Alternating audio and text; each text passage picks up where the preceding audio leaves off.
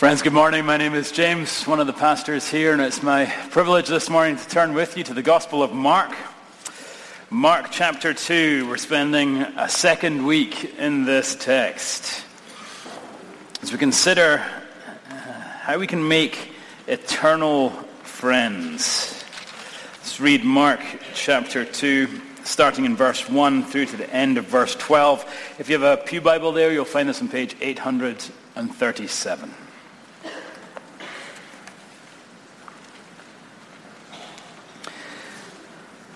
And when Jesus returned to Capernaum after some days, it was reported that he was at home, and many were gathered together, so that there was no more room, not even at the door, and he was preaching the word to them. And they came, bringing to him a paralytic carried by 4 men. And when they could not get near him because of the crowd, they removed the roof above him, and when they had made an opening, they let down the bed on which the paralytic lay. And when Jesus saw their faith, he said to the paralytic, "Son, your sins are forgiven." Now some of the scribes were sitting there, questioning in their hearts, "Why does this man speak like that? He is blaspheming. Who can forgive sins but God alone?"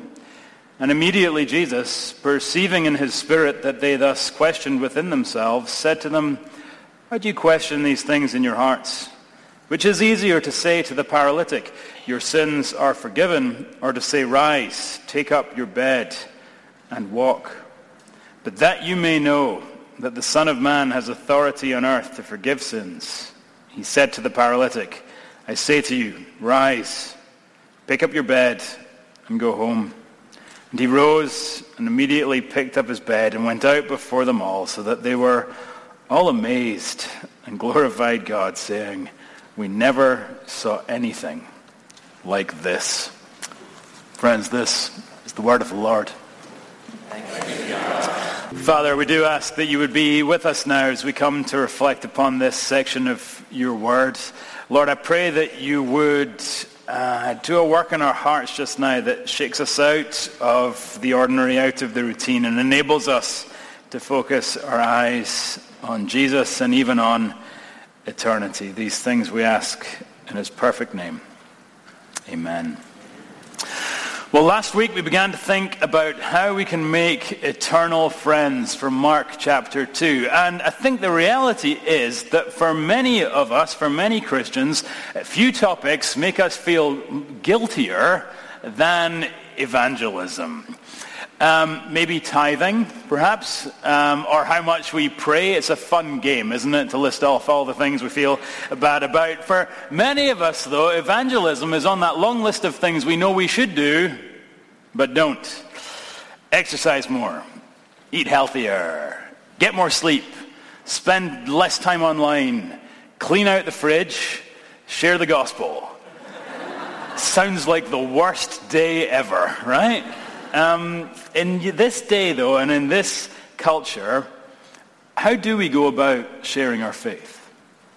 And not in a way that's guilt-ridden, but in a way that's gospel-driven. How do we share the grace we've received and thus make eternal friends? Well, this week I want to share 6 reflections to help us in this task. And I'll phrase them as 6 shifts we need to make as we set about this work. So let's look at Mark 2, Jesus, the paralyzed man, the greatest community group of all time, and to see if we can glean some nuggets that will help us make eternal friends. Shift 1. When it comes to evangelism, we need a change in our thinking, a shift that takes us from understanding evangelism from a luxury into a necessity. From luxury to necessity. Last week we said that Jesus is the hero of the story. We said that Jesus is the hero of every story. But after him, the most beautiful thing in this text is friendship. Our community group who brought their friend to Jesus, who did the rest. Now we understand that the paralyzed man was paralyzed. He couldn't get to Jesus without help. His forgiveness and his healing were completely dependent upon him being brought by someone else. And likewise, we must understand that there are people in our lives who can't make it to Jesus alone. Their forgiveness, their healing is completely dependent on being carried by us to him. You know, it took several people to carry me to Jesus. I was like this paralyzed man. One man couldn't do it, okay? We needed a group. We needed a village. My parents, my pastor, some friends, several other key influencers. My second birth required a lot of midwives. And if it weren't for them, I don't know where I'd be today. Lost in life, but even lost for eternity. I couldn't make it to Jesus without help. No one can. So evangelism isn't a luxury, it's a necessity if we want our friends, our neighbors, our culture to know Christ. And surely we do. Surely we do. Well, if we want them to so know Christ, evangelism is not a luxury, it's a necessity. God has people in this city, and he will save them when we bring them to him. He has ordained that he will save them through us. Our theology makes us more determined to reach the lost. We believe he will save his own when we bring them to him first. The command is clear. The stakes are eternal, and there are people in your life for whom you are the only connection to Jesus. You're the only person who might be able to carry them to him. So we determine to be carriers from luxury to necessity, knowing it's something that we'll never regret. Shift one, luxury, to necessity. Shift two, though, and very importantly to me at least, on the heels of that first point, is that we also need to make a shift from understanding evangelism from easy to hard. Too often I hear preachers talk about this as if saying it's really important is all that needs to be said. So from luxury to necessity, amen, let's go home early. Right? Well, it's not that easy. Evangelism can be difficult. Lots of things are necessary, but that doesn't make it easy. And carrying people to Jesus can be hard. And surely our community group in this text are a great case study in that reality. As I thought about them, I wondered, at what point would I have given up? Perhaps I'd have given up before he even started, knowing it was impossible for a paralytic to be healed. Perhaps I'd given up when I realized how far we had to carry him. Perhaps I'd have given up when we arrived and the house was full. Perhaps I'd have given up when my friend came up with this crazy idea that we were going to bust a hole through the roof. Perhaps I'd have given up when I realized there were powerful people in that room and my reputation might be harmed. There were so many opportunities. Weren't there so many opportunities for these guys to say, I don't think the time is right. Let's take him another day. Let's take him another day. We need to give ourselves permission to say, evangelism isn't easy. It can be really hard. And to say out loud, what are some of those things that stop us from sharing our faith? Maybe it is that we don't know what to say. Maybe it's that Christianity has a bad reputation for some of our friends. The legalists and the homophobes and the Pharisees have poisoned the well, and so now we feel awkward talking about our faith with them. And maybe we're worried about what people will think of us if we speak up for Christ. Very often it's just a vague generic fear that I find, this vague sense that it's just not going to go well.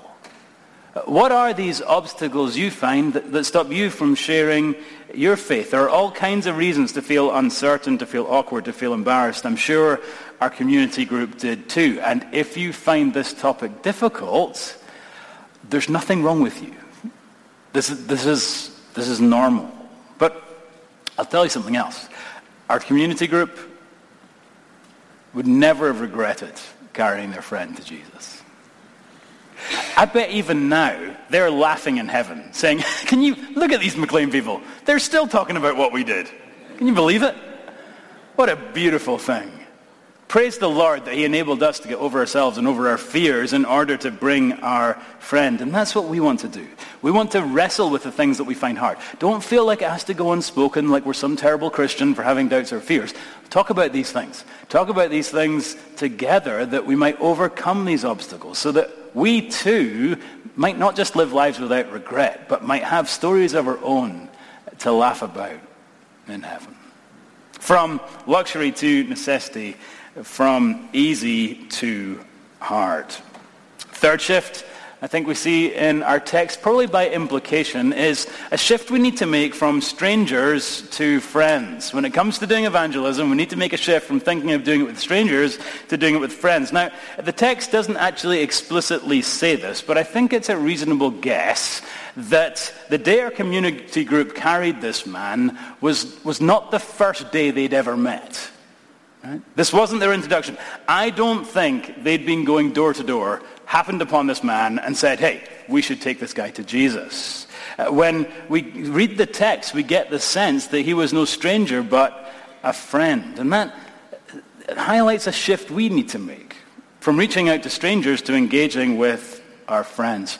In our culture, in our day, we see very little fruit from kind of old school door-to-door type of evangelism. Now hear me. I'm not saying it never worked. I'm not saying it doesn't sometimes work still. I'm just saying here in our context, it's no longer very effective. Instead, we seek to share our lives with people who are true friends. We share our interests. We share our passions. We share coffee. We share lunch. We share our favorite books and our favorite projects. And through it all, as it comes up, we share Jesus with them as well. Not because we're forcing it upon them, but because we're not trying to hide it either. We're glad to share all that we are, which means eventually we share about our Lord. You don't have to be friends with me for long to know that I love CrossFit, I love Chipotle, and I love good cigars. And you shouldn't have to be friends with me for too long to know that I also love our Lord. Not because it's the first thing I bring up every time we talk, but because if we're friends in the course of life, it's going to naturally come up. And so the best form of evangelism is no longer door to door. The best form of evangelism is friendship where you share all that you are.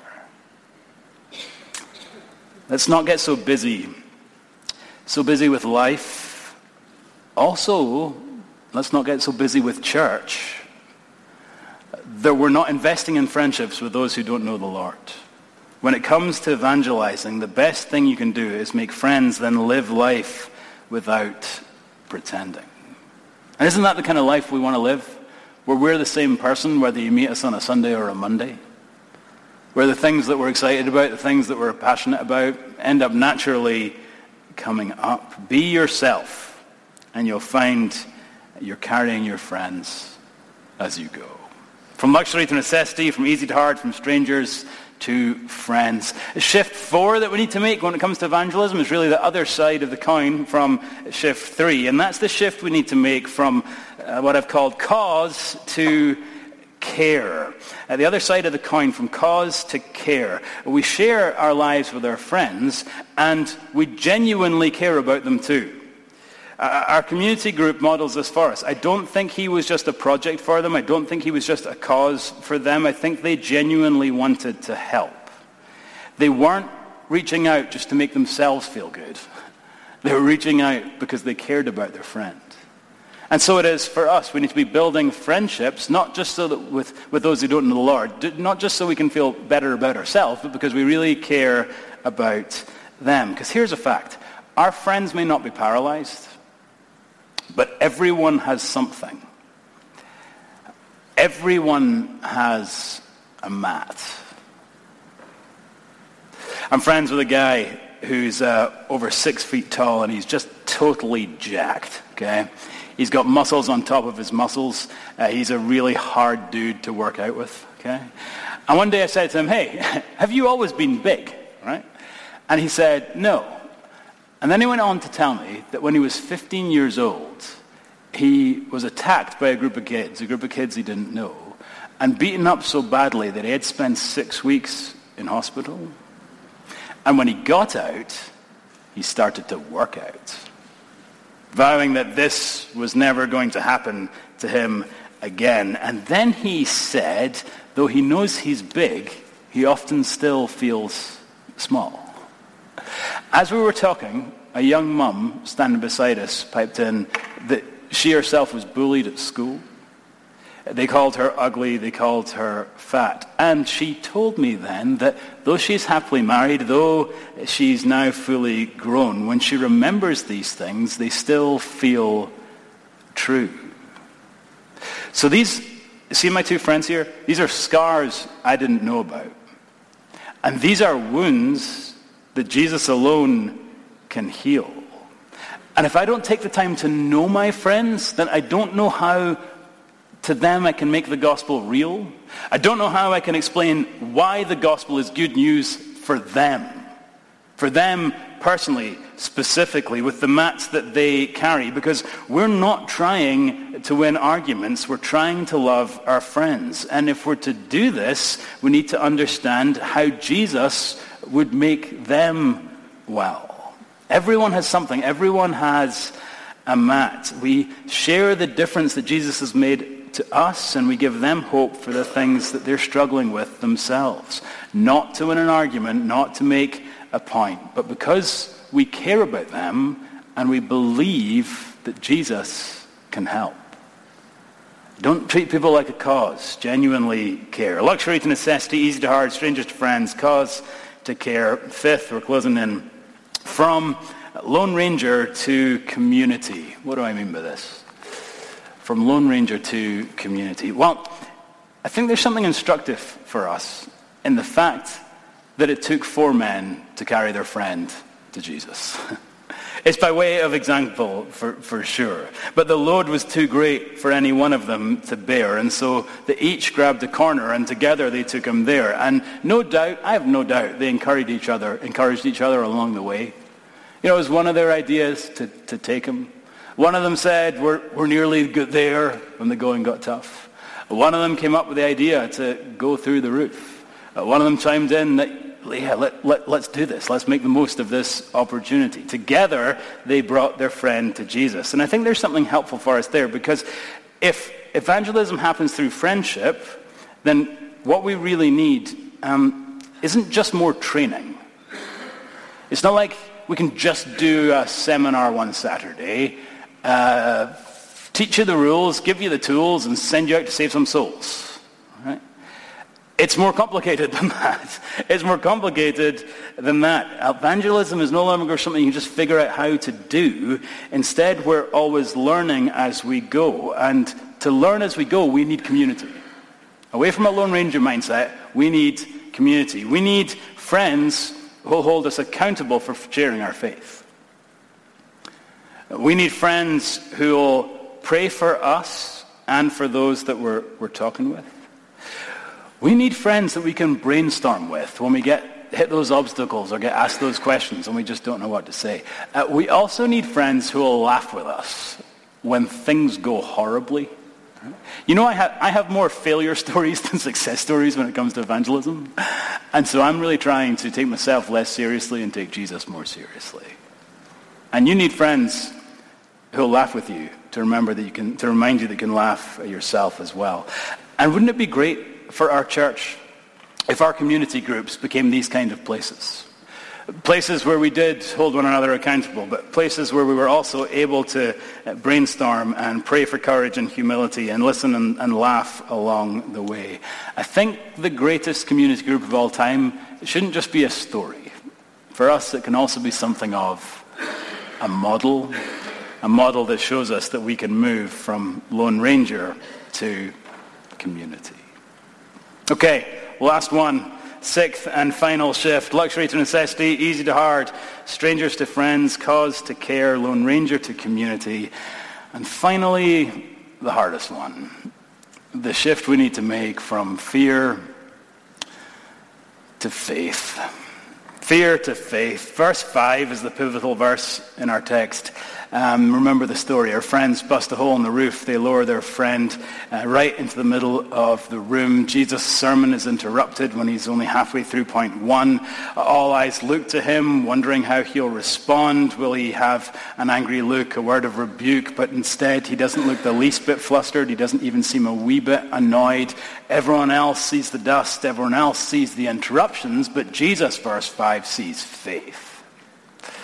Because he doesn't judge a situation or a soul by its cover. He looks past the things that we see, past the physical to eternity. He sees their faith. And isn't that beautiful? Because I have no doubt he could have seen some other things in these guys. He could have seen some worry.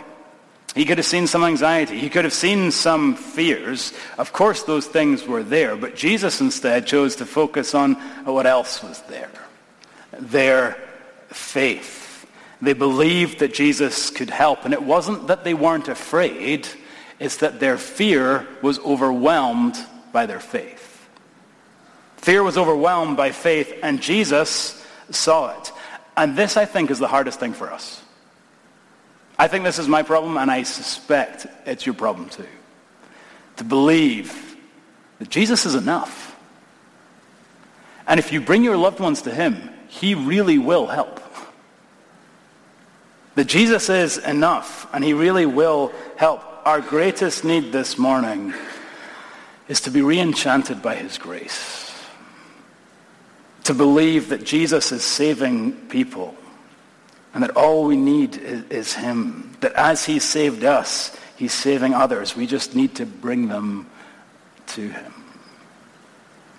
You know, when we think of evangelism, when we think of great missionaries, we think of William Carey, went to India where his son died of dysentery.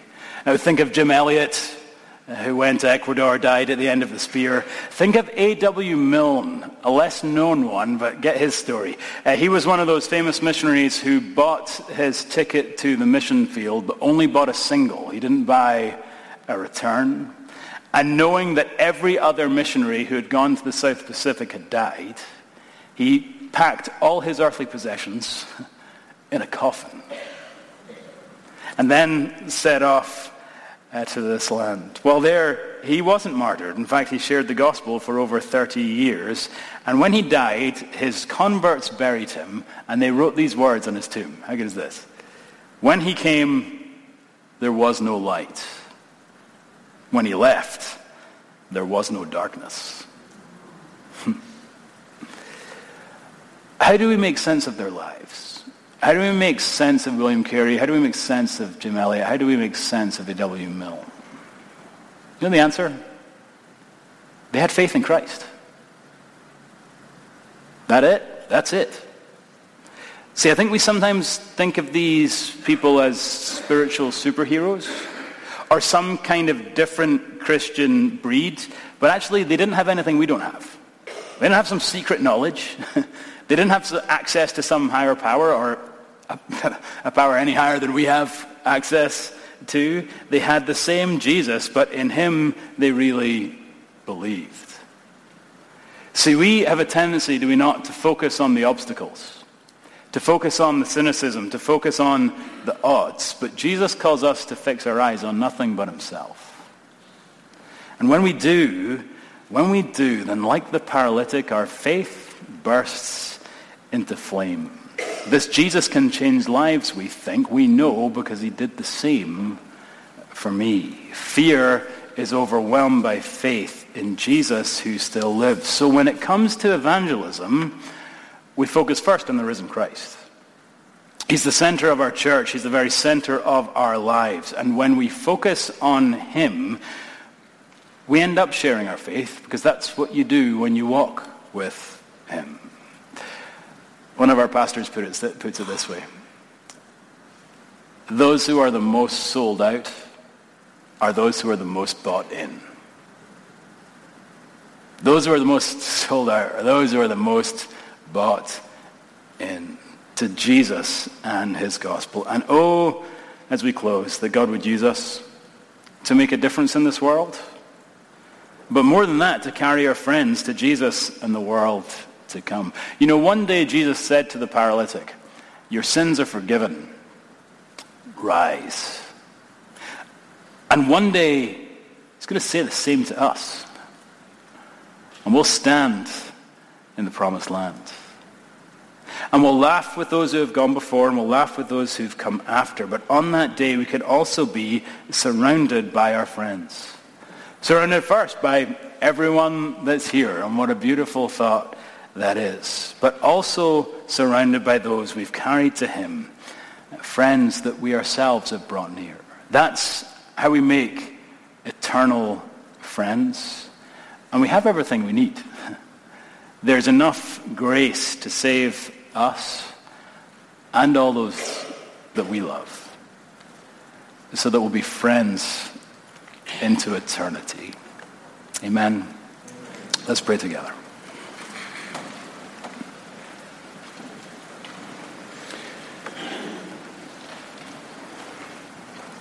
Father, as we speak of evangelism, we speak in sober tones.